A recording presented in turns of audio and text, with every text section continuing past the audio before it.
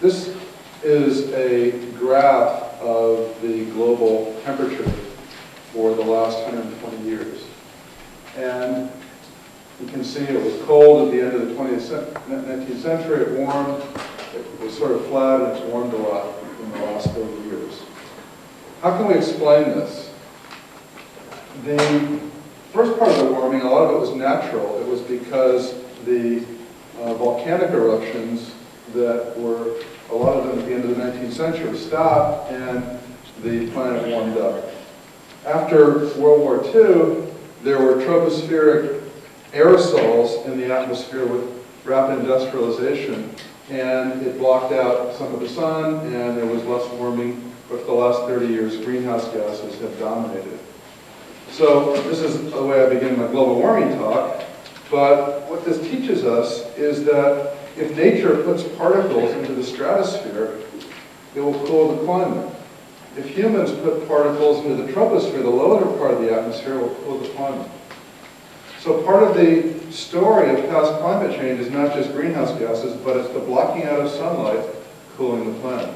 And this gave people ideas, well, maybe we can do that on purpose to try and help solve the problem of global warming.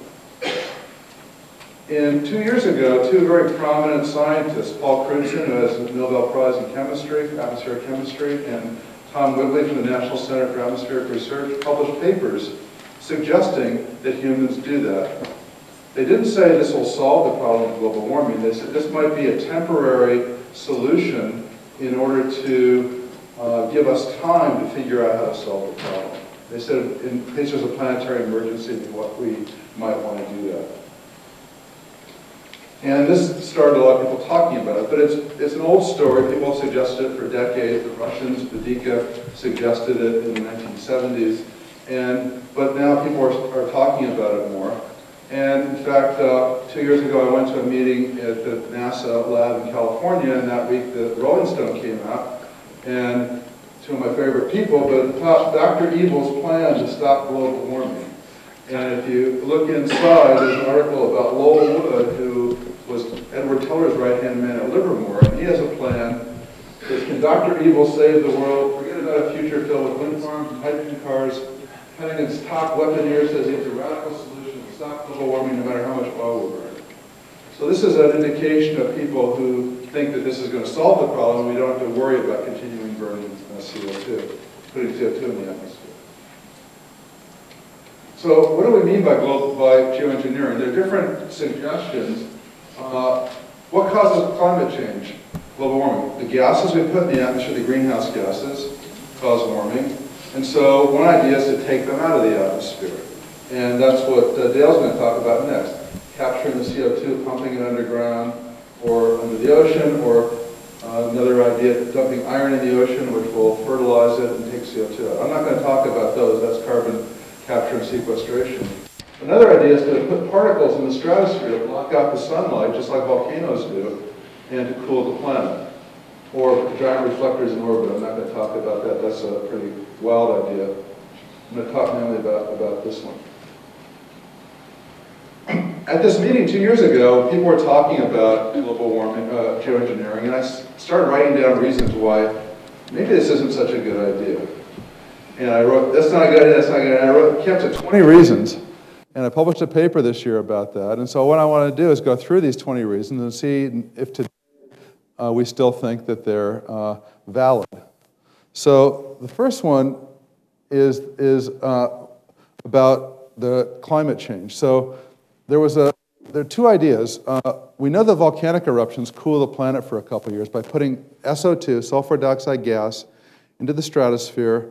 It reacts with water to form sulfuric acid clouds, and they block out the sun until it gradually falls. If you put it in the tropics, like Mount Pinatubo did, the atmospheric circulation blows it poleward and it comes out, and it lasts for a couple years in the stratosphere.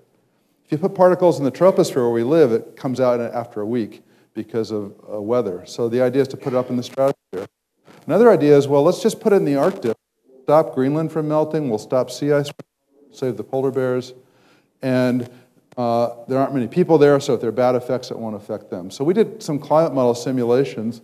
This is a cartoon from the New York Times a year ago, polar bears pumping sulfur into the stratosphere.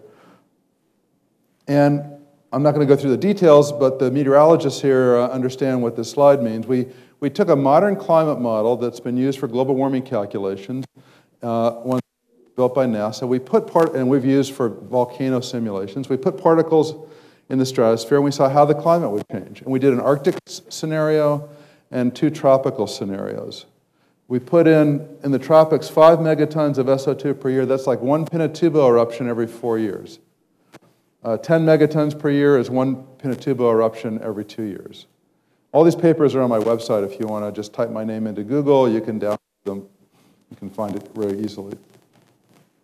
And this is what we got. This is the graph I showed you before of global warming, more warming in the first part of the 20th century and in the last part of the 20th century. If at this point, one calculation we did was business as usual, continuing putting greenhouse gases in, and that's the red line, continued global warming. The blue one is if we put 3 megatons of sulfur into the Arctic stratosphere, and it comes out more quickly, and it causes a little bit of cooling, but then warming continues. If we put 1 Pinatubo every 4 years into the tropics, you get to the black line. It cools it off here. And we did it for 20 years, and then we stopped and ran the model for another 20 years. If we do 1 Pinatubo every 2 years, we can cool it down this much, and it warms up. If you do 1 Pinatubo once, it cools off, but then the planet doesn't cool very much, and then it warms up as the aerosols fall out. But if you continuously put it in, the oceans have time to cool. This brings up a few questions. If we could do this, what temperature do we want the Earth to be? Do we want it to be constant at the current temperature? Do we want it to go back to what it was in pre-industrial times, maybe back to 1980 levels? And who decides? Whose hand is on the thermostat? What if Russia still wants it a couple of degrees warmer and India wants it a couple of degrees colder? What if you started doing this and then it stopped suddenly because society lost the will to do it or the technology broke? Then you'd get rapid global warming, much more rapid than we're getting now. And it's the rate of change that's really disruptive to society in addition to the absolute values. We also calculated how precipitation would change. I know this is kind of hard for you to see, but the brown areas are where precipitation would be reduced. And we found this for the Arctic and for the tropical scenarios. In the summertime, you cool the land more than the ocean, and this land temperature contrast drives the Asian summer monsoon. And so you get weaker circulation, less rain, less clouds, and you get less rain in particular over India and China, places where a couple billion people depend on it for their survival. Now, occasionally there are bad monsoons, but the next year it's okay. But if you did this continuously, it might be a continuous threat to agriculture there. We also calculated how ice would change. And if you, these are graphs showing for the Arctic and the tropical scenario, you get increase of sea ice in the Arctic. This is zeros, this is the change in sea ice. The red line shows continual melting of Arctic sea ice. If you do geoengineering, you increase the sea ice, and you can keep it there until you stop putting the aerosols in, and then it rapidly melts as the sun starts to shine again. So this is a summary of the climate response. If there was a way to continuously inject sulfur dioxide, or H2S, some sulfur gas in the stratosphere, it would produce global cooling. The tropical one would produce sustained cooling over most of the world with more cooling over the continents. The Arctic one would also cool the continents because the particles you put in would leak down to about 30 degrees north and it would cool the northern hemisphere. Solar radiation reduction produces a larger precipitation response than the temperature than the effect of the greenhouse gases. I didn't really discuss that, but if you block out the sunlight, it reduces precipitation more than if you put greenhouse gases in and increase precipitation. So you get global drying. But both of them would disrupt the Asian and African summer monsoons, reducing the precipitation supply, the food supply, to billions of people. People who have proposed this suggest that volcanic eruptions are an innocuous example of shows that we could do this. But if we looked at the last big volcanic eruption, Mount Pinatubo in 1991, this is a paper by Kevin Trenberth and Agua. And they showed that this is 1986, 1998. This is global precipitation. After the eruption, it went down. And this is global river flow. After it went down, the river's flow was less. And the red is all the areas of drought in the year after the Pinatubo eruption. So the Pinatubo eruption shows a natural example that validates the models. You really do get a reduction of precipitation after putting aerosols in the stratosphere. Another calculation was done about ozone depletion. We get ozone depletion now. It's enhanced when there are clouds in the stratosphere, and the chlorine gas that we've put up there is released and destroys ozone.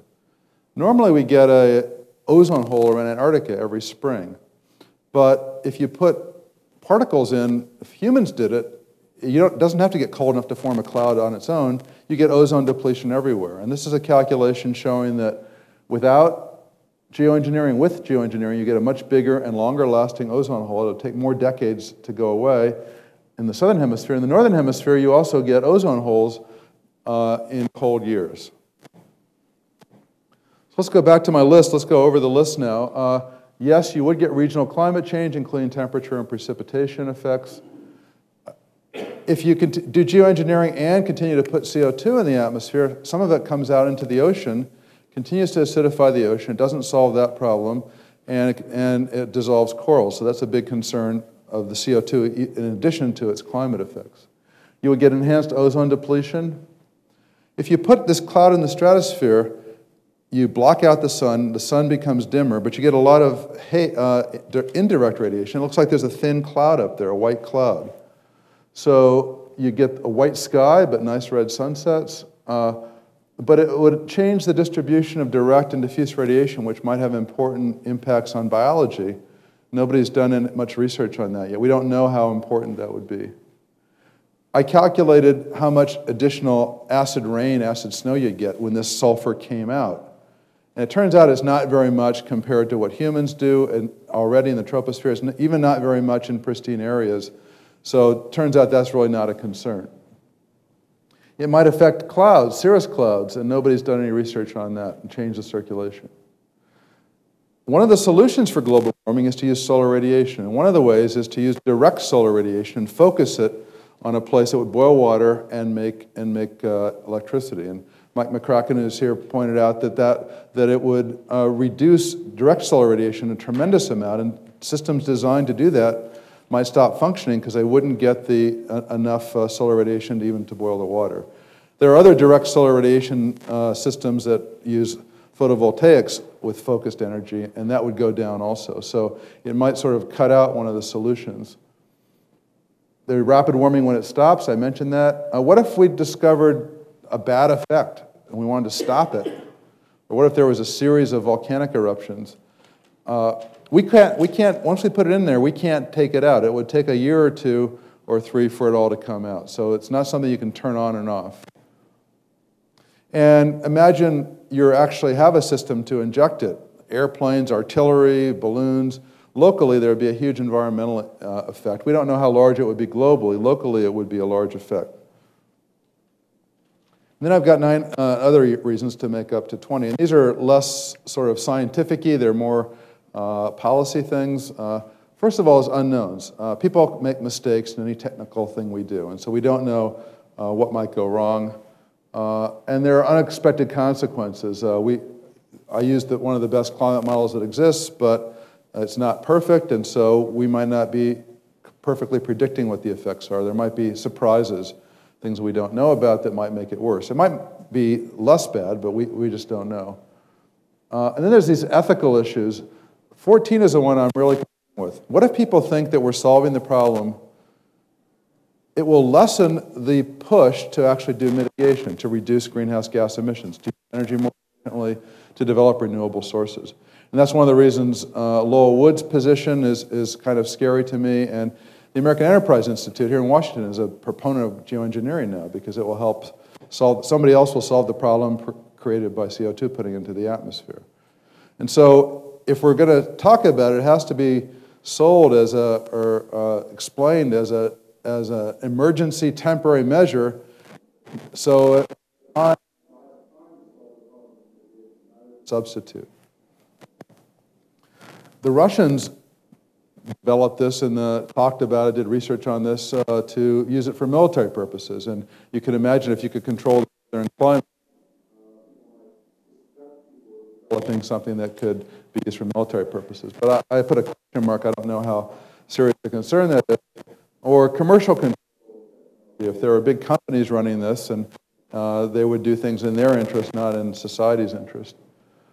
There's also a treaty that the U.S. has signed. It's called it's a very long name, the UN Convention on the Prohibition of Military or any other hostile use of environmental modification techniques.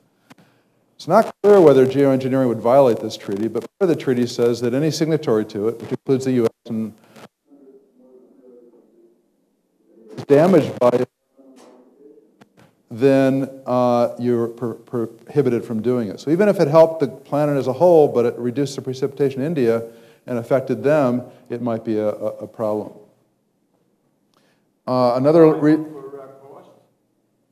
Excuse me? Would you be liable for costs? Well, let me finish and then I can answer questions. It could be tremendously expensive. I wrote that down and looking into that further and redefining what I mean by tremendously expensive after the U.S. spent $700 billion to solve this recent problem. On that scale, or on the scale of, it would probably be tens of billions of dollars a year, and you decide for yourself whether that's expensive or not, but probably it's not. And then, as I said, even if it works, whose hand will be on the thermostat? And then who has the moral right to advertently modify the climate? We're modifying the climate now, not because we're trying to change the climate. We're trying to turn on our lights and drive and cook our food and things like that, and it's a side effect. But do we really have the right to change the climate? And whose interest do we have to take into account? Is it just humans? Is it species? Is it the whole planet? The ecology, how do you decide? So I just wanted to say a couple last things. If we wanted to do geoengineering today, it's impossible. We have no means to put the sulfur up there. People have suggested various techniques. Artillery, you could take 50-year-old naval guns and shoot it up there and explode it. But those guns don't exist. You have to build them. Aircraft, big aircraft, you know, this stink because they're building a new fleet of tankers to fuel the military. So all these planes with big tanks in them, maybe you fly them up there, put the SO2 in and release it. It turns out the tankers can't get into the stratosphere in the tropics. Maybe they could barely make it into the stratosphere in the Arctic. So there are no airplanes that could actually fly up there and do it right now. You could imagine building a new fleet of by humans, but they don't exist. That with airplanes, you got this nice acid cloud up there that traditional airplanes would be flying into this acid cloud. It might be not very good for them. You could use balloons. We know how to get weather balloons up there. We do it every day with instruments. So I can't know how many weather balloons you would if you filled them with hydrogen and H2S, and it would be billions of them per year, and then all this plastic would be raining down on you. There are other ideas of having one balloon with a hose and pumping it up there, but that's sort of something on a piece of paper. It's never been done. Or the space elevator. You put a geostationary satellite over the equator and it rotates with the Earth and you just run a line. Idea, but that would be very expensive and has never been done. So there is no current way, there's no means to inject these gases which form the cloud. Even if there were, though, we don't know how to form, what kind of nozzles to use, how to form particles that are the right size that would last long enough. We have the experience of volcanic eruption. Some research now with Richard Turco to try and figure out the microphysics of the gases converting to particles and how that would work and what size you would get and how long they would last. I thought I would also just tell you what, if this is not the way to solve the problem of climate change, what is mitigation. That means we have to put less CO2 in the atmosphere. And so we have to develop alternative sources of energy. And if we burn coal, we have to pump the CO2 back underground. And I've had this slide for a while explaining why mitigation is the answer. It reduces ocean acidification. It reduces our dependence on foreign sources of energy. It stops subsidizing terrorism with our gas dollars. It reduces our military budget, freeing resources for other uses, cleans up the air, and provides economic opportunities for a green economy. Solar, wind, cellulosic ethanol, energy efficiency, other technologies we can sell around the world. it boggles my mind that the president-elect says saying the same things right now, and even his opponent did. But a year or two ago, people weren't saying that. So people do understand this now. So the conclusions are, as of now, there are at least 13 reasons why geoengineering is a bad idea. But there still may be pressures to attempt to do it in terms of a planetary emergency as a stopgap measure while we implement mitigation and carbon sequestration. As far as I know, I'm the only one who has a reason to study geoengineering. There is no national program to do it. The Department of Energy wrote a white paper in 2001 laying out a national geoengineering research program, but it was never released by the support a program to solve a problem they claimed didn't exist. But now is time for a geoengineering research program to try and figure out how to do it, how much it would cost, the benefits, and what would be the consequences. Maybe for 10 years and send food to supplement the diets of people in India and China. Maybe that would be the decision society could make. But in order to make those policy decisions, we need the information, and only a few people are working on this now. And people have suggested, let's do small-scale tests. You can't do that with stratospheric geoengineering. You put a little bit of sulfur in, you could test the nozzles and things, but you couldn't tell what the climate response would be because there's weather. There's a lot of interannual variability, and you couldn't tell whether it was effective. I'm sure all of you know about the Khasatochi volcanic eruption, right? It was the biggest eruption since Mount Pinatubo. It took place in August this year. It put 1.5 teragrams of sulfur in the stratosphere. We're doing a simulation now to calculate its climate effects, and I'm guessing we probably won't be able to see it. It'll be a very marginal effect compared to the natural variability. So you have to put a lot in there continuously, and you're essentially doing geoengineering already. So you can do a lot of theoretical calculations, but you can't really do it in the real world. So the bottom line is these are some concerns. A lot more work has to be done to work out the details of the technology and the possible good and bad effects, and we need more money to do research on it. Thanks. Yes, I think I'm all set. And thank you very much for inviting me. I'm supposed to be on holidays today, seeing my brother up in Penn State.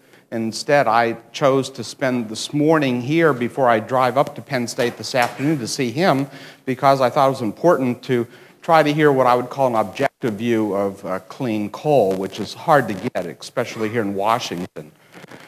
The presentation will talk about this confusion on what clean coal means, and then I'll talk about technologies associated with CO2 capture and storage, because I'm under the assumption that's what the definition here of clean coal is relative to CO2 mitigation.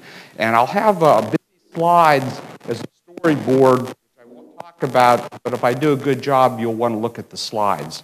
So I'll mainly concentrate on just things in yellow in these slides and go rather quickly through 32 slides to be done in 20 minutes. In fact, get my watch out so I know when to end. And the first thing,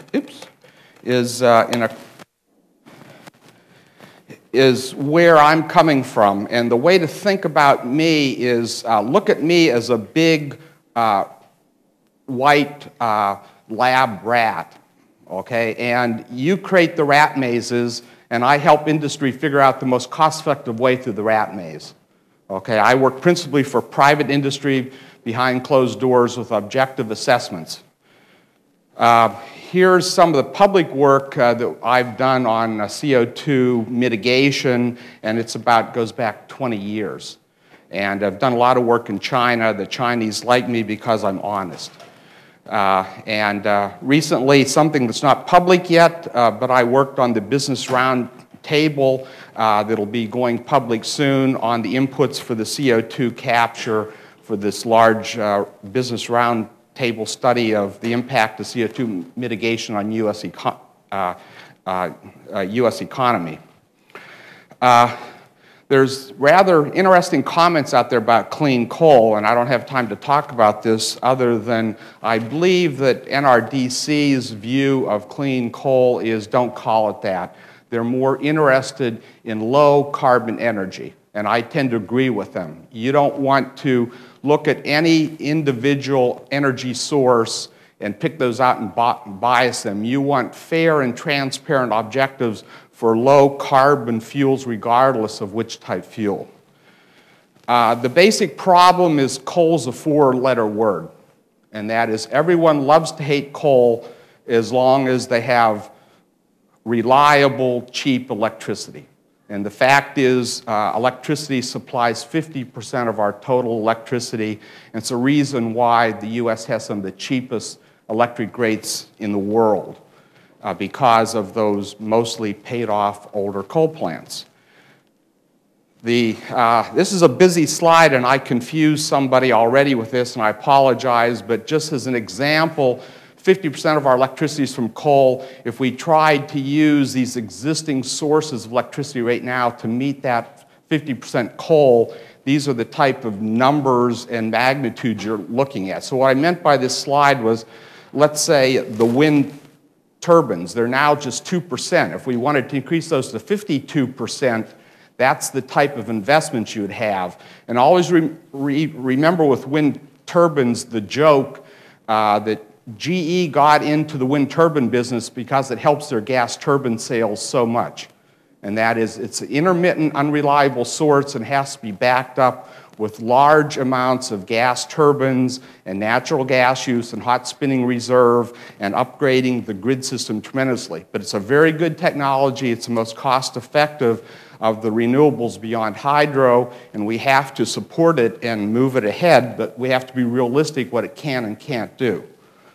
Here's an overall view of world energy use, and what you see is that coal is going up faster than any other energy use, including renewables. Here's just the CO2 worldwide history and projections, and again, because of the high carbon CO2 in coal, you see the enormous increases taking place in projections of worldwide CO2 emissions, principally due to coal.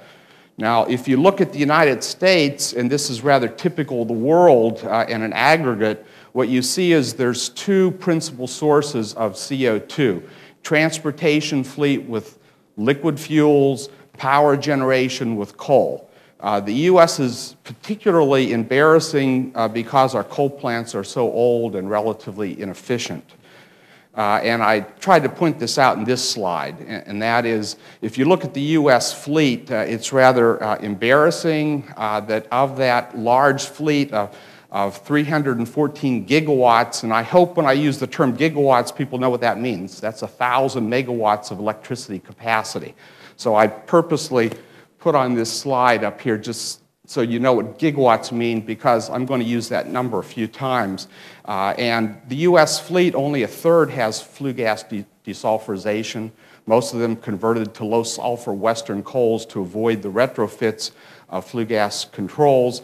50% of our power, the utilization is about 73%, and it's going up each year because electricity runs on marginal load dispatch, which is principally based on the fuel cost, and coal is very cheap, so it's always dispatched before natural gas. Okay, so that's why it's going up. And then the efficiency is about 32% and going down. And the reason it's going down is because a retrofit SOx and NOx controls have parasitic power loads, and it reduces the output of the plant roughly by 1 to 1.5%.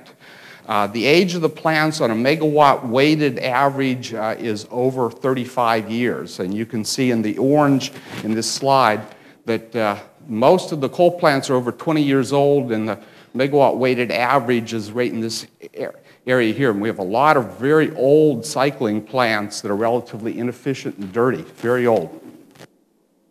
I was just with Professor Kaya this week here in town giving a keynote at a big greenhouse gas meeting, and the famous Kaya identity. You only have 4 choices for CO2 mitigation: reducing world population, reducing standard of living, which, by the way, recessions are very good at reducing CO2 emissions. You don't want to do that, but the fact is it is very good at doing that.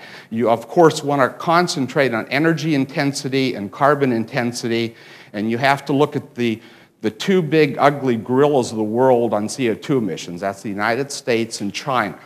The United States, everyone loves to pick on them at 20% of the world's man-made CO2, but they forget the other part of that. We're also 20% of the world gross domestic product. And that second part's always left out. China has surpassed us because of their enormous economic growth, and it's all on the back of coal. Don't pick on the developing countries. You better look in a mirror first and see if you're an ugly American. And most Americans are very ugly, okay? And a classic ugly American is confusing us with U.S. And of course, you know it's an American in that car because of his poor English. He's overweight. He has a big gas-guzzling car. And even worse than that, he's probably driving on corn to ethanol. And food for fuel is one of the most disgraceful things I've seen out of Washington in 25 years. In a carbon-constrained world, if we have the stomach to do this, which I'm unclear we have the stomach to do this, but if we do have the stomach, you need all these options in this slide. And I'm only going to talk about the last option, and in particular, there's a two-sided sword with that last option. One is coal is such a big part of the problem. You need low emissions coal in relative to the CO2, and that requires capture and storage.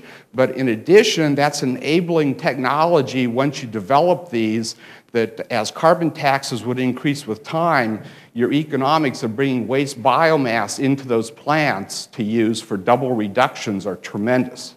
And I'm always amazed with environmental groups, they're anti-carbon capture and storage.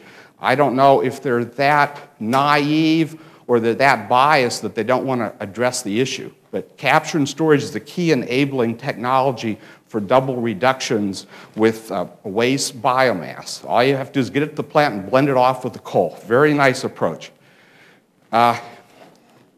Coal, a key conclusion from our private client work going back probably 10 years is that coal power is at the greatest risk of CO2 mitigation. You should go after the gas-guzzling SUVs, but everyone that drives one votes, so they're sacred cows. So you don't go after those, and you've seen that the last 10 years. You can't put a carbon tax on all of industry because what you do there is you just drive steel and cement manufacturers to China. The net effect is you literally increase the CO2 emissions, and they bring those products into the country. That's a very competitive worldwide market. Government's very powerful, but the one thing government can't do, as hard as they try, is to make you stay in business and lose money. It's called bankruptcy. And so you have to be aware of that power plants are at risk because they can't move to China.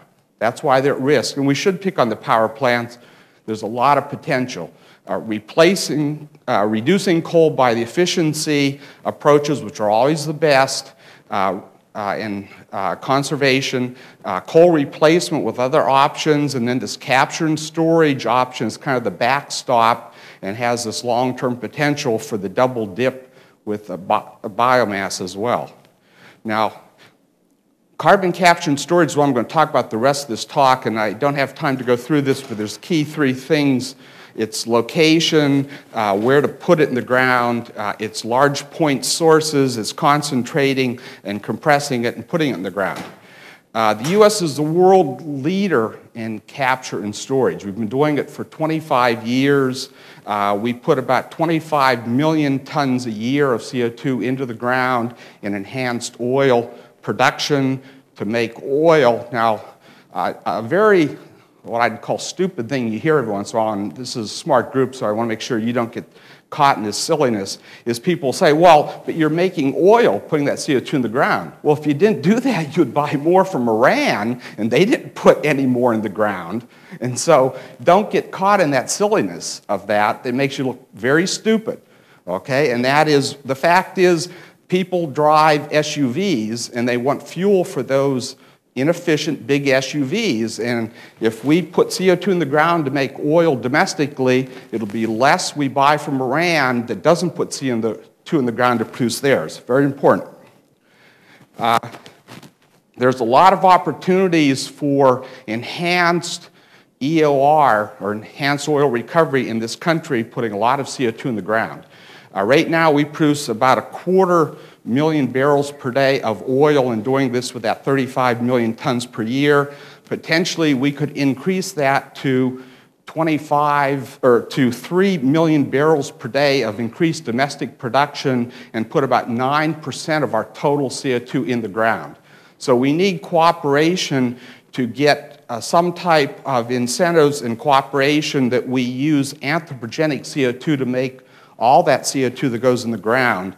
And I should have mentioned the last slide, the two big anthropogenic CO2s, which are about 10% of our CO2 being used now, is a gasification plant making SNG from coal, where they have a big pure CO2 vent, so the incremental cost of that CO2 recovery is incredibly low. And that's probably the largest. That's over 3 million tons per year of CO2. And then Exxon has a large natural gas plant that comes out of the ground with a lot of natural gas. Instead of putting that in the atmosphere, taking that out of the natural gas, they put that in pipelines as well. So these are the two very large anthropogenic CO2s being used in EOR, by far the biggest in the world. There's a lot of challenges to CO2, and I have to go faster now to complete on time, but the key thing here is mineral rights and litigation. And that is, beyond EOR, if we put it in saline aquifers, we would turn every ambulance-chasing lawyer into a CO2 injection-chasing lawyer. Okay, it's a minefield. In terms of the magnitude of the issue, it's enormous. Our CO2 right now in the atmosphere is going up 2 ppms per year. So if you tried to get a quarter of that, or a half a ppm per year reduction from capture, these are the type of numbers you would see. Volumes of CO2 would be, oops, the wrong button. The volumes of CO2 are enormous, that you would look at about the same as the oil use, and that's why you want to look at either or for the biomass being blended in. Another key point here is it's the coal industry and the coal-based power generators that need this. The economics are well known, and the technology is well known. The issue is public acceptance and getting cooperation with the community that understands geologic storage, which are principally in the oil and gas industries. And the oil and gas industries and the coal power industries tend not to work together very well. So we have to work on that. The long term on this CO2 cost, it's roughly 25% in the capture, 25% in the compression, and 25% in the injection. And so if you get paid, let's say 25% instead of 25% cost for that enhanced oil recovery, you literally drop the overall cost in half. So that EOR is the first step for 9% of the CO2 is an important step to reduce cost to get things going. A key thing is you want to look at these existing old coal plants to rebuild those so you avoid this capacity efficiency loss in going after capture and storage on coal. Very quickly, the economics, as of my latest economics I've done up to current dollars with big cost escalations, you need about $50 per ton carbon tax to reach the point where electricity with capture and electricity without capture would both be the same cost. So that's a break-even point where you start to consider it, and that would be increasing electric cost roughly 4 cents for the residentials. That would be about a 25% increase. For industrials, that would be like a 60 to 75% increase. So, and within that, you have to look at natural gas as the option, and at $11 natural gas with that carbon tax, it's the same price of electricity. So that's what I call the triple point, where you have all three of those the same. Very quickly, and I'm running out of time, but I'll go through the most commercial of the three on this pre-post and oxy for capture is gasification. It's done commercially in the industrial sector. If you look around the world, you'll see large amounts of gasification making ammonia, methanol, and hydrogen. All those have very large pure CO2 vents. The only gasification plants that don't have large CO2 capture tend to be the small amount of IGCC that's been built. All the other gasification plants actually have very large captures. We also have experience in hydrogen-rich fuels and turbines, but they're not the state-of-the-art. They're lower firing temperatures. The attribute of this one is the flexibility of hydrogen as an intermediate. You can do a lot of things you can't do with steam. Post-combustion is less developed. The biggest plant's only about 300 tons per day. That's on natural gas. But the utilities like this because they look at this like a flue gas sulfurization. So it fits their understanding and profile of these chemical processes. Oxy-combustion is the least developed, but it has some interesting potentials on certain retrofits, and there's a very aggressive movement here. A lot of utilities like this because it minimizes the chemical processing. They're generally very weak in chemical processing. Advanced technologies, I don't have time to talk about these, but the key thing is a chilled ammonia post-combustion process that Alstom is putting their money where their mouth is and trying to get this to commercial success quickly, and I admire what they're doing, and I hope they're successful.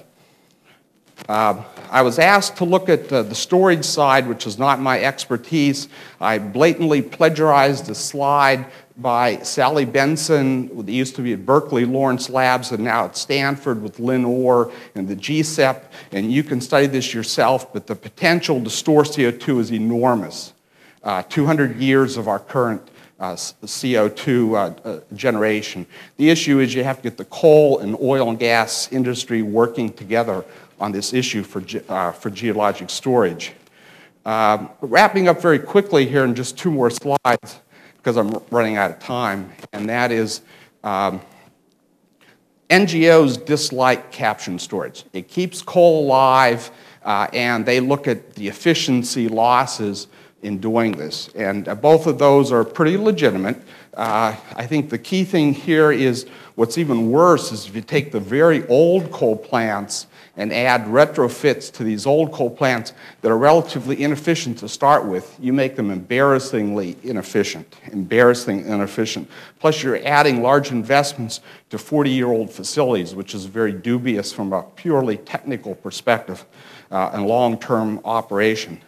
My personal view, and this is what I gave my keynote this week at the Omni Hotel on capture and storage, was the fact you have to focus on the old U.S. coal plants that are relatively inefficient. In fact, China's coal plants right now are about 20% more efficient than the U.S. coal plants are. So we're producing basically 20% more CO2 per megawatt than China is. So from a CO2 perspective, we're a third world power generator.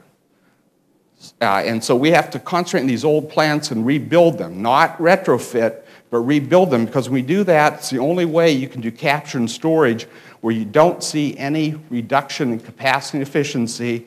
At the same time, you end up with a relatively new plant and drop all the emissions very low. That's probably the most important thing I have to say today, is that simple statement. The way forward, we have a lot of issues that have to be resolved. The liabilities, number one, demonstrations, and then I think we have to emphasize the fact the industrials have this technology that they've used, and they have the chemical process experience, and get them involved. I think we need simple, transparent laws like a carbon tax for the way forward on long term. Until we do that, what you're doing is encouraging the old coal plants to be operated forever. And with the uncertainty right now, as a power generator, you want to maximize your CO2 emissions. So if we have a cap and trade like Europe, which is referred to as cap and charade, not to be confused with cap and trade, the coal generators in Europe made out very well because they gave them all these credits and they passed them on, and they had extra credits they didn't need. And so you want to maximize your CO2 while you wait for sound policy. And so we have to resolve this in a fair and transparent way to move ahead. So in summary, there is clean coal technology out there today. It's used in industrial sectors very successfully, about 30 gigawatts worldwide. A good example in this country is the Dakota gasification plant, making SNG, recovering most of their CO2 in storage and capture for enhanced oil recovery. The issue is clean coal into the power sector that's very weak in chemical processing, understanding and expertise, but they need those demos. The challenges are getting a fair and transparent, equitable laws, looking at long term to encourage this use of CO2 reduction or abandoning coal if you want to do that. I don't care. But you need encouragement of the way ahead that's sound and transparent. Until you do that, you encourage life extension of these old, inefficient coal plants until policy is developed. That's very clear on a purely economic perspective. The path ahead, I think, by far, is to look at our oldest, most inefficient, dirtiest plants and rebuild. Don't retrofit, rebuild those. It's the only way that you can get the capture and storage where you haven't seen a large reduction in efficiency and capacity. At the same time, you've got all the emissions very low. So thank you for your time, and I hope I can answer some questions.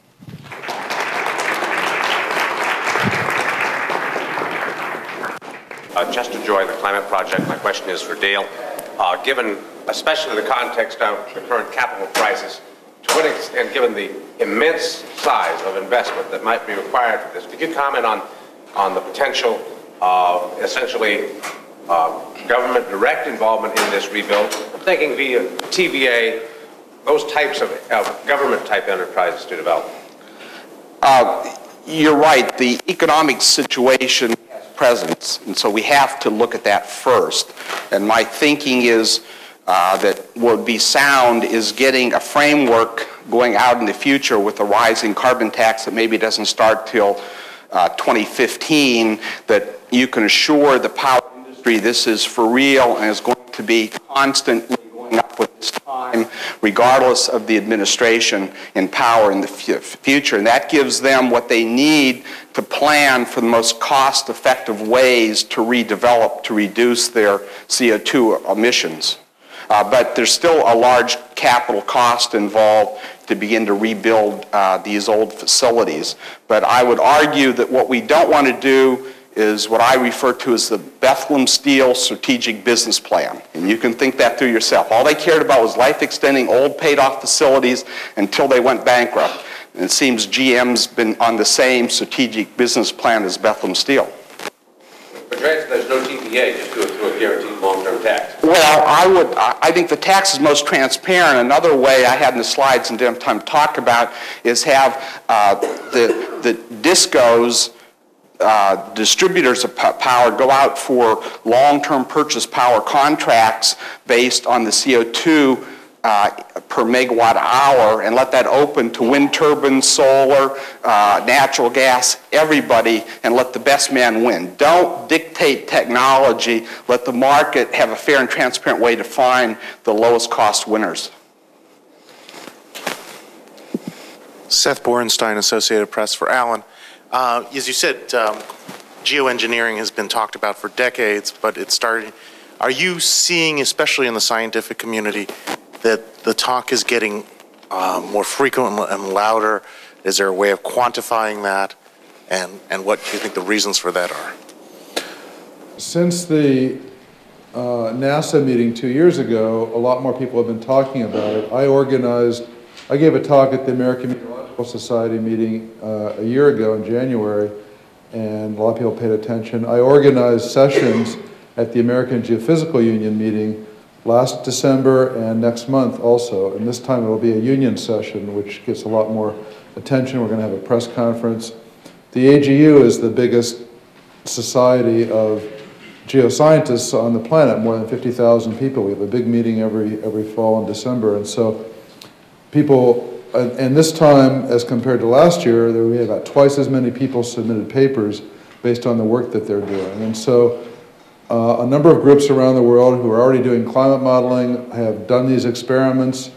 They're sort of doing it instead of doing something else. They don't have additional funding to do it, but there is a great interest in it. in the scientific community.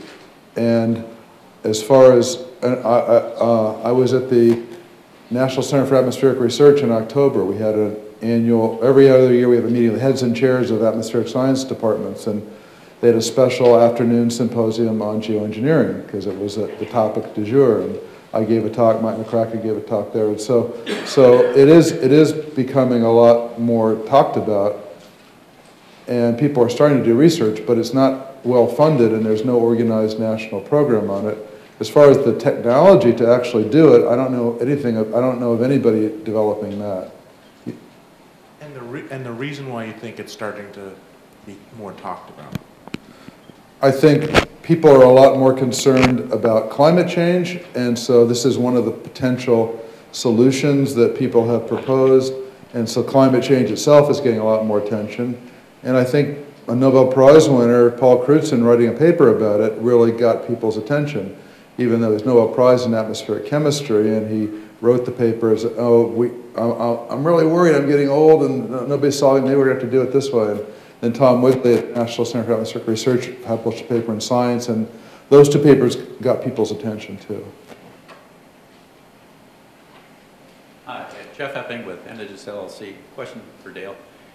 Given the amount of power we produce from coal, and most of those plants are pulverized coal plants, is there a portion of the existing population that retrofit would make more sense than rebuilding, or can you color that? Yes, that's very complex. That's a whole talk in itself, and that was my talk at this GHG 9 meeting here in Washington this week. But the issues revolve around space and age of the plant and efficiency of the plant and what existing emission controls they have. So if I have a newer supercritical coal plant with good emission controls existing on that plant and have room to put a retrofit CO2 scrubber, which takes a lot of room, or convert that to oxy-combustion, which may reduce that room a little bit, I would go with just those retrofits. If I'm looking at an older plant or lack of room, it tends to drive you toward the gasification where you can repower and save space within a limited space. But even rebuilding those with oxy fuels or post, the critical thing there is abandon a 40-year-old subcritical plant and put in a supercritical boiler or the gasification. A critical issue being room, water requirements, and chemical process capabilities. Hi, my name is Sam Thornstrom. I'm with the American Enterprise Institute, and I'm the co-director of a project over there on geoengineering. I have a couple of questions for Alan. Alan and I have exchanged critical words online before, but have never had the opportunity to speak face-to-face. And I just want to see if maybe we can agree on a couple of points, and you could try to forget who I am and where I work for. And I think people might appreciate that, the fact we have some common ground on this. The first is that, Alan, you characterize AEI as supporting geoengineering as a substitute for mitigation. And I just want to be clear for everyone here that that's not the case. In fact, I've written explicitly that geoengineering, if it was ever used, would have to be a complement to, rather than a substitute for, a long-term transition to a zero-emissions economy. And I believe that, in fact, that the vast majority of leading scientists who are working on this subject would agree with that. You know, Tom Wigley, David Keith, Paul Crutzen, Ken Caldera, everyone, almost all the leading scientists who work on this advocate geoengineering as a stopgap, a safety measure if we are unable to make mitigation work. And at AEI, I see geoengineering as something, as one component of a geoengineering, of a climate strategy that would have to include combination of mitigation, adaptation, and geoengineering if the first two components are not sufficient. And so I think we agree on that, actually, and I'd like to hear your thoughts if that's the case. Well, I don't think it's true that most people advocate geoengineering. Well, and actually, I'm sorry. I think it's true that people say, if we do it, then what you said is right. It should only be temporary and not a long-term solution. But a lot of people think a lot more work needs to be done before we even do it at all. Correct. Yes, and maybe if I could, I have just one more additional point that ties in nicely to that. I think that some people who may not be familiar with geoengineering would come away from your presentation with a very negative perspective on it. You have a lot of concerns about that, and I understand that. My question to you would be, my perspective is that there is no debate right now about deploying any type of geoengineering technologies. Nobody advocates doing that. Certainly at AI we don't do that. We are many years, I would think, away from being at a point where we could technologically do that and where we would have any level of scientific comfort. So the debate on geoengineering is not at all about deployment. But what I think we could agree about is that there is no argument at all in favor of ignorance about geoengineering science and technology. That given that it is quite possible, I think we could say at the least, quite possible that there will be a need for geoengineering at some point in the future, and also quite, personally I think quite likely that some country other than the United States, some country that would be more vulnerable to the effects of warming, such as India, might want to pursue geoengineering. Given those facts, I think we can all agree that the more scientific knowledge that we have about this, the better position we will be able to make sound decisions about deployment when the time comes. And I'm just wondering if you would agree with that. I think we do. I don't mean to interrupt, but in 30 seconds, could you ask Alan a question? That was a question. No, I think it's a Yeah, question. yeah. I'm trying to find common ground here, and I think I'm not trying. I'm very mindful of your injunction. I agree that we need to do more research, need to find out more about it. I agree with that. That's what I said. And I was just wondering if businesses would want to support some of that research. If that's a question to me, I couldn't answer it since I don't speak for businesses. Oh, I thought you spoke for American Enterprises. I speak for the American. Actually, I don't speak for the American Enterprise Institute. I speak for myself only. But AEI is a think tank. We're not a bunch of business. I can add a little bit to this. Private industry is spending their own money looking at this. I'm on the external advisory board to the CO2 capture project, which are made up of major worldwide energy companies. You can go to their website, see all about this group. It's CO2captureproject.org, and they're spending their own money looking at this. As I said, there are a lot of business opportunities in dealing with the problem of climate change, in designing carbon capture and sequestration that can be sold around the world, and whether there's a business opportunity to do geoengineering is a lot more speculative. And so, but the funding, what there is for research now, comes from federal government sources, and I was just wondering if, like the Electric Power Research Institute or something like that, would be interested in funding the science of it as well as the technology of it. I don't know the answer to that. But I agree, we do need to know a lot more about it before we even consider doing it. I'm Jeremy Richardson. I'm with the Pew Center on Global Climate Change, and I just have a couple of quick questions. Can you tell me something about the technical nature of the putting the sulfates in the atmosphere? Like how fast of an effect does it have on stabilizing temperatures? I mean, I guess it's a pretty quick process, right? You start reflecting the light and then the temperature stabilizes pretty quickly. But for example, how fast would that affect sort of the climate on the planet? We often talk about geoengineering in the context of a stopgap measure. But if we were, for example, to see Greenland start to collapse, would putting the sulfates in the atmosphere even be able to stop that in time? Well, I mean, once you see it happening, you're in a pretty dire situation, right? So yeah, how fast does it happen? It takes on the order of a month for the sulfur gases to convert to the cloud of sulfuric acid droplets, and so that's very quickly, and that would start reflecting sunlight and the planet would start to cool. So as far as temperature change, you would get a rapid response, and we know that because after a big volcanic eruption, the next year, within a year, the planet's a lot cooler. And the Pinatubo erased all the warming from all the greenhouse gases in the atmosphere for a year or so. It got colder, it got colder, but it took a while, and then the aerosols went away, and it started getting warmer again. Now, as far as stopping Greenland from melting, that's a different question, because we don't understand all the processes involved in melting. We don't understand Or how fast it's well, we don't understand how fast it's melting, but if it is melting, there are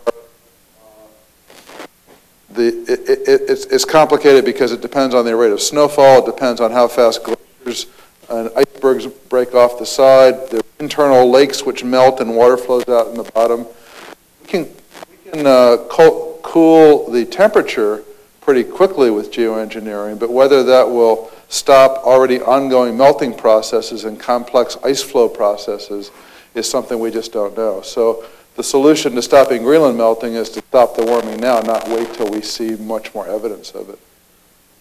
And I wondered if you would just comment very briefly on the status of the CCS technologies and when they might be commercially available. Okay, well, based on the question, I did a terrible job in my presentation because the industrial gasifications are there today, and it's being done at the Great Plains gasification plant. They could literally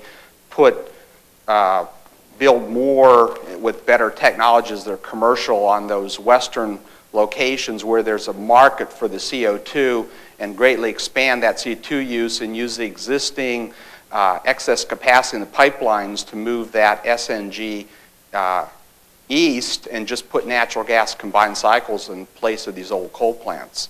So it can be done today. The issue is the competitiveness of that, which my calculations would be about $12 per million BTU gas. That could be done. Now, the post and oxy approaches and putting an IGCC with post capture, you put it all in one place in a traditional power plant, that's the one that needs all those demonstrations, and I would estimate those are a minimum of 15, if not 25 years away.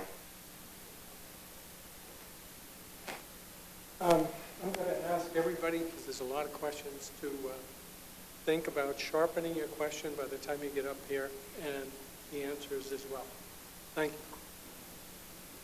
Hi, Steve Cook with BNA. 3 questions for Mr. Sembeck. Is there any interest or feasibility in using pyrolysis to extract some of the energy from coal and then perhaps applying the remaining carbon to the soil or other uses? And 2, do you criticize the free allocation of allowances? Does that mean you support an auction, and should the proceeds from the auction be plowed back into energy research? I forgot what the third question was. Okay, well, the first 2, could you repeat the first one? I started thinking about this. Using pyrolysis. Okay, pyrolysis is very difficult for that to be cost effective because pyrolysis of coal would give you only about 1/3 energy and 2/3 in the carbon. And so doing that much mining of coal and putting 2/3 of the energy back in the ground, I don't think the economics would work out real well. But pyrolysis approaches for biomass are very interesting as a way to increase the energy content into something that's more storable and movable, and making chars or pyrolysis to chars, pyrolysis to a slurry of oil char as a way to upgrade biomass so you can more effectively move it to central facilities to process is a much better approach for pyrolysis. The second being, I wouldn't think all the money should go to research. Our research situation in the United States isn't very good in terms of, you look at the money we spend, what we're getting out of it, I don't see a lot of bang for the buck. I would want that money, part of it going to research, but part of it going to fair and transparent feedbacks of the money collected into the people that put their money where their mouth is to meet low carbon electricity. And let the best man win. And my last question was, do you think that a cap and trade system would result in that North Dakota plant capturing the CO2 and burying it? I think you could see more of those type plants developed that could make SNG out west, where there's a readily place to put the CO2 in the ground with a value, and expand the EOR there to whatever you could, which again is only about maybe 9% of the total man-made CO2 emissions in this country. But that's a situation that could move quickly if the mechanisms are in place to let them compete. I think the traditional coal industry does not want to let outsiders compete there, and those would be outsiders. No one in Washington wants to even a playing field. Hi, I'm Avi Gopsi. I'm a AAAS Science and Technology Policy Fellow in Energy, Environment, Agriculture, and Natural Resources. I have one question for each presenter. For Alan, I was wondering if you had considered addressing the history of political upheaval resulting from modified precipitation due to environmental disruptions. There was a paper in Science that came out in the last issue that talked about or highly correlated the destruction of centuries-long Chinese dynasties with weak precipitation patterns from that correlated to weak solar cycles. And it seems as though the geoengineering that's being proposed would be highly analogous to this. That's really not my area of research in looking at historical disruption from climate disruption, but I know there's a whole lot of people that study that, and I know that the U.S. military issued a report a year or two ago saying that climate change was the greatest threat to our national security, and that report was released. And so climate change in general, which disrupts, whether it's warming from current global warming or whether it's disruption of the water supplies from geoengineering, any sort of large climate disruption has a potential to produce mass migration. You know, when I was a Congressional Science Fellow here 22 years ago, I was sitting in one of these hearing rooms, and there was a friend of mine up testifying who was a scientist, and he said, picture the future. There's drought, there's high temperatures, and there are mass migrations across the United States border. People coming, leaving this desolate area, going to a place that's lush and green and where you can actually grow crops. He says, but I'm not talking about the Mexican border, I'm talking about the Canadian border, and it's Americans going to Canada. And so that was just I remember that distinctly, and that threat hasn't gone away. And so disruption to people could really produce huge disruption in the political system. That's about all I know. Okay. And for Dale, many of the statistics that you displayed seem to be highly idealistic for carbon capture technologies and highly pessimistic for some of the renewable technologies. The 30% load capacity or capacity factor for wind is low, especially as the wind industry increases and improves their designs. Their capacity factors are going up, and the issue with the intermittency can be addressed by building out transmission that averages out peaks and valleys. And if I gave that impression, I did a terrible job. We need all the options, including the aerosols. If we're serious about this issue, you need every arrow in your quiver on these. Now, from a carbon capture perspective, that's potentially a big stopgap arrow, potentially. But so, in terms of wind turbines, I think if you look at the statistics that are published, you're not correct on those annual load factors based on the aggregate load divided by the kilowatt hours per year. Now, the problem you get into is when the subsidies are high, you get a big surge in new capacity. So you have to look at the years that you're not getting a surge in new capacity when those subsidies are in and out. And what you'll see the years when there's no subsidies, when you're not having a growth, you're not seeing these higher percentages that you're saying. But there's a lot of work going on improving those. The problem you get into is the best sites are consumed first. And so there's a lot of work done to find the best sites. In terms of storage of electrons, that's a major problem. The cheapest way to store electrons is gas turbines to back them up.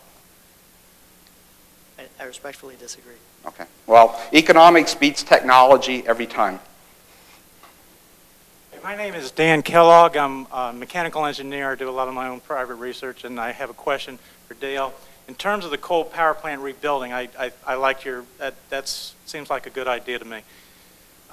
When rebuilding the plant, how about the combined heat and power, where you utilize the waste heat? And the reason why I mention that is it has to do with water. Power plants use Absolutely. a tremendous amount of water. You're dead on. Dead on. Okay, and just real quick, Georgia, the Southeast, 75% of the water requirements of the household is to generate power. Only 25 is portable water that comes to them. If we're going to have climate change or solutions to climate change, and anything we do is going to create water problems, we're guaranteed that. We're going to have to develop our water infrastructure.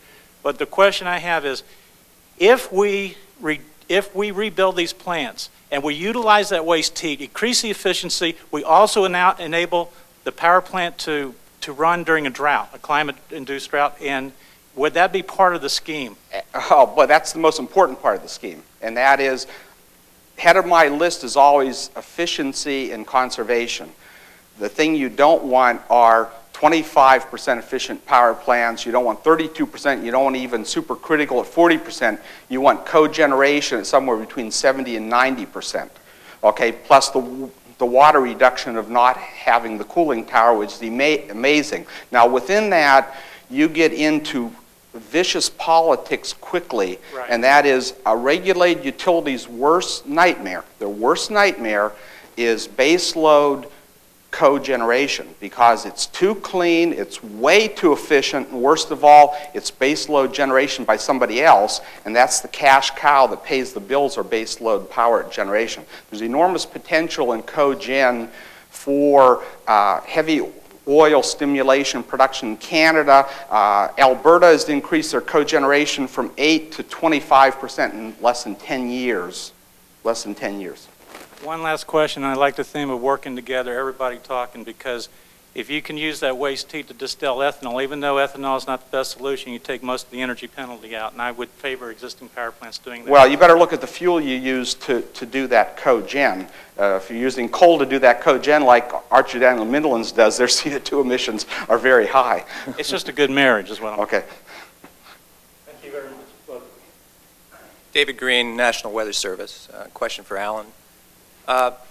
You talked about, I think the geoengineering drives a lot of additional questions, and so I encourage this activity. But you talked about research and you talked about modeling scenarios, and I wondered to move this forward or make decisions here, what's needed in terms of observations and measurements, and who needs to come together to provide that additional data and information you'll need to drive policy or drive more research decisions. So the focus was about additional observations or measurements to make decisions in this area. Well, I could spend a long time talking about additional observations and measurements we need to understand the climate system on the general problem of climate change, but specifically about your approach. But specifically for geoengineering,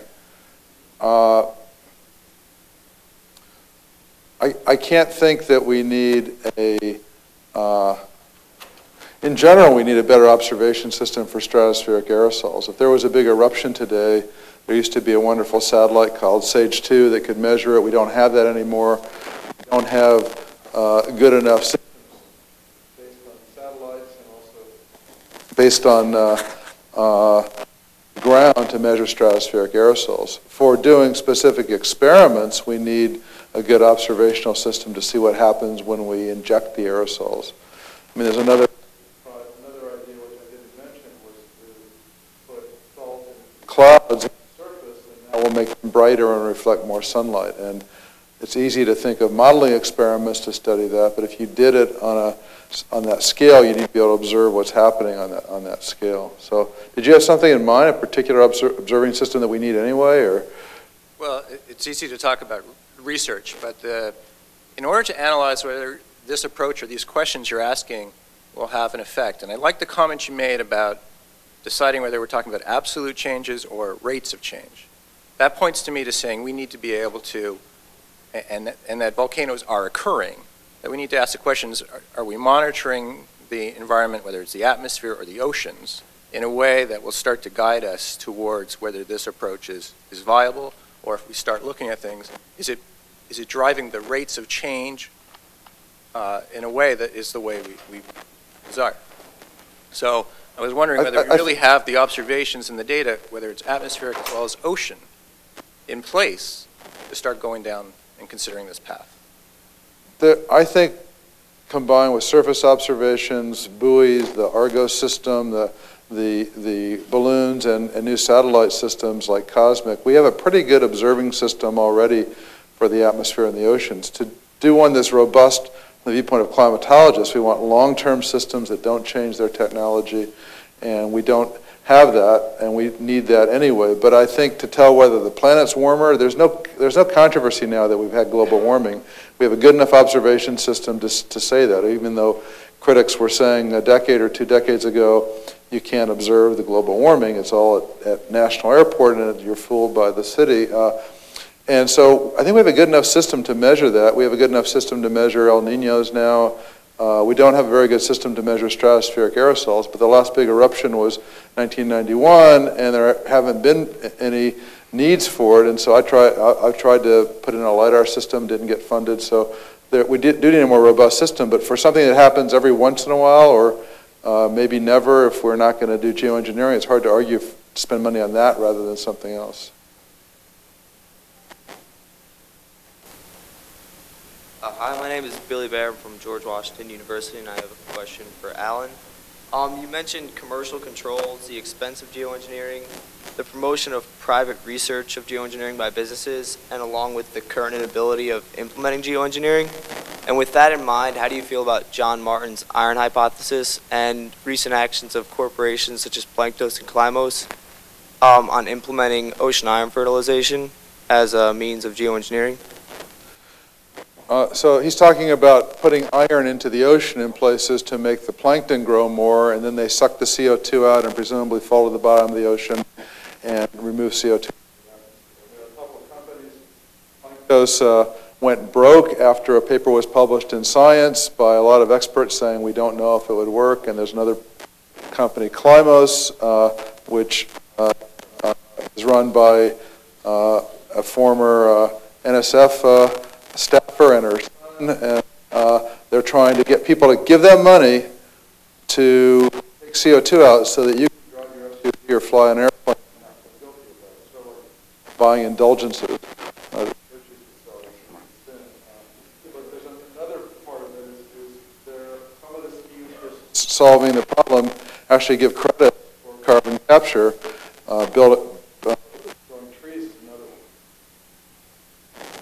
From my point of view, we don't know how to do carbon capture biologically. Planting trees, for example, takes CO2 out, but it also makes the surface darker, and more sunlight, and warmer. So we can't count on people for maintaining the trees for a long period of time. And so we don't even know whether that's a good solution. Ocean iron fertilization is even worse because you can, in places which are iron poor, you can see a bloom. But then what happens to the little bugs? How do you follow them? Do they really die and fall to the bottom? Or do they fall down a little bit and then decay anaerobically and bubble up methane back to the atmosphere, which is a much stronger greenhouse gas than CO2? How does it affect the ocean ecosystem when you do things like that? A lot of research needs to be done to be able to track it when you do it, and we just don't know. We don't know. I don't think it's valid for anybody right now to claim that they have a solution. We still need a lot more research on that. Let me add, you need a ammonia fertilizer for this too. The nutrients will limit your algae plume. So you're adding a lot of ammonia fertilizer on these algae plumes, I believe. And so the verification of the whole cycle, let alone the side effects, are going to be a long time in developing. Just one more question. You mentioned the effects of possibly cutting off sulfate particles in the air and the drastic warming that may cause. Is there a way to wean off that along with mitigation through carbon capture and sequestration in order to reach an equilibrium point over time, like a slow breakdown of? Tom Whitley proposed a gradual introduction of sulfate to sort of just balance the increased warming from CO2 to keep the temperature constant. And then once we do better mitigation, gradually reducing the emissions so you could control the climate. Now, if you could control other things at the same time and you could control the aerosols, you could probably keep the climate at a constant temperature. My concern was that if all of a sudden the society decides we don't want to spend money on this, or we discover some danger or some other danger, and we just stop it precipitously. And it's like flying around in a helicopter, and all of a sudden there's a flood, and you have to keep the helicopter going. But if you run out of fuel, then it just crashes. And so it could be, if we base our solution on these very complex technologies, there can be accidents and unknowns, and it can be worse than doing nothing. And we don't know enough to do it, to implement it right now, and that's just one of the concerns. Thank you. This will be the last 3 questions, and we will need to start wrapping up and start exiting this room about 11:45, which is 10 or so minutes. Only because we got something behind us and we've been sort of urged. Yeah. So, last 3 questions. Succinct. Hi, I'm Sarah from CNS News. I don't know if you already talked about this, but the cost of injecting the particles into the air or the clean coal, could you just talk in general terms of the cost to the taxpayers? Well, nobody knows what a system would cost, but there have been estimates. There was a National Academy of Science study and other estimates. It would be on the order of $10 or $100 billion a year to sort of counteract the warming that's going on. But those are really rough numbers. But that's the order of magnitude that people have talked about. Did you say 10 or 100? Payloads for outer space, which is much worse, that's $1 million per kilogram of payload. So this would be less, though. Okay. Yeah, so you're putting it up in the stratosphere. And we're talking about injecting the particles. We're talking about putting gases in, sulfur dioxide or H2S, which then react with water and form the cloud. And we know that happens because that's what happens after volcanic eruptions. How to get the cloud with the right properties is not well known. People have suggested lots of other types of particles. Put in black carbon particles, which are smaller. You don't have to put as much in. They absorb a lot of sunlight. Of course, they fall out and make the snow black, and then it absorbs more sunlight and melts it. So people have talked about special engineered particles that have all the wonderful properties you want and none of the bad properties, but nobody's ever done it. So those are speculations about other engineered particles, which may be cheaper and better, but a lot of research needs to be done to see whether such things exist. Really quickly, what are the chances of injecting these particles into the atmosphere, which we've never done before, and it kind of blowing back on us and turning out wrong? What are the dangers to the environment if it didn't go as planned? Well, I discussed the ones that I and other people have thought about, but I had a list there of unexpected consequences. So there are things that we don't know. We don't know what we don't know. So indeed, that's a concern. Okay. Is that slide available to us? Yeah, go to my homepage and you can download the presentation. Yeah. You're going to make all the slides. Mike McCracken from the Climate Institute.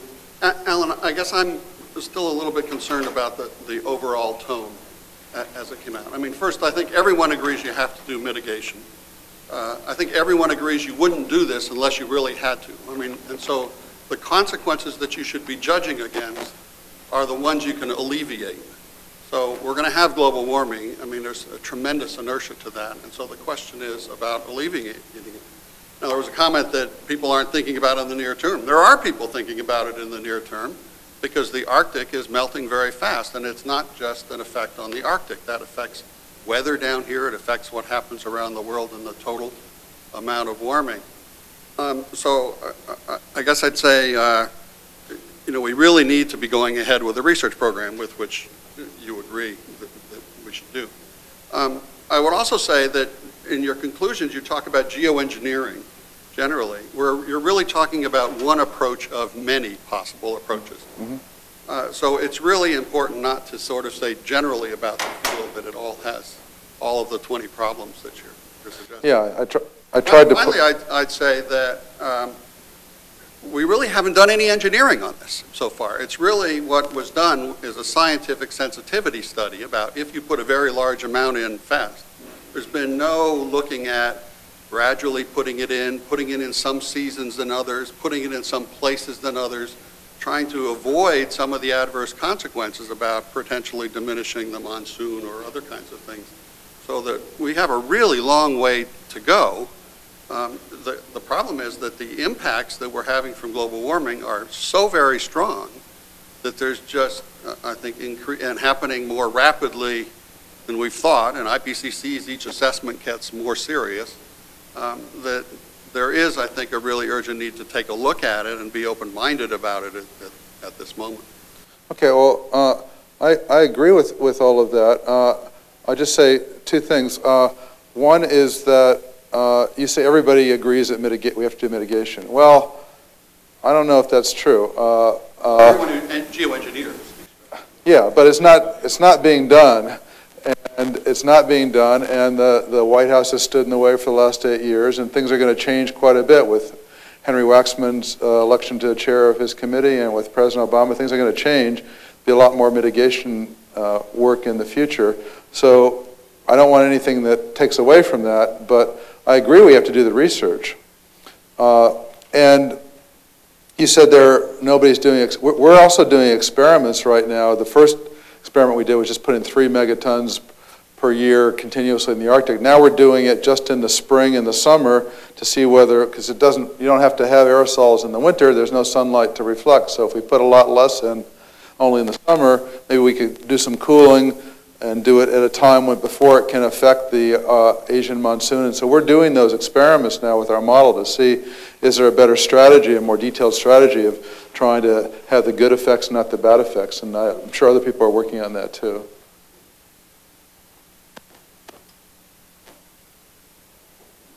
Art Farrow from the National Research Council.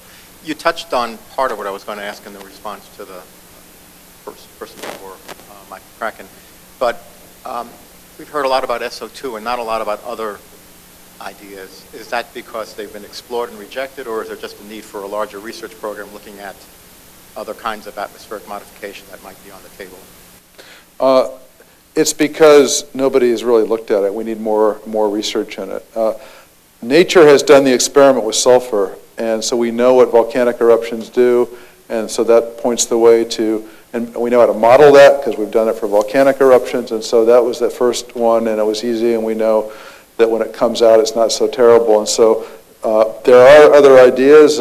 Edward Teller and his group came up with them. Other people have come up with them. Science fiction writers come up with them who don't really understand the atmosphere, but they still come up with them. And so thinking of one person in particular. And so we need to explore all of those and do the engineering, but also do the scientific calculation of what would be the effects of these particles. Could we generate them, and what would be the consequence? We need a lot more work looking at a much broader range of stratospheric, but also other types of geoengineering.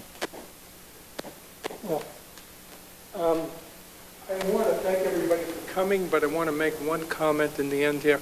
I should have said it at the outset. I regarded today's presentations as the beginning of a longer discussion. I think Mike McCracken made a good point.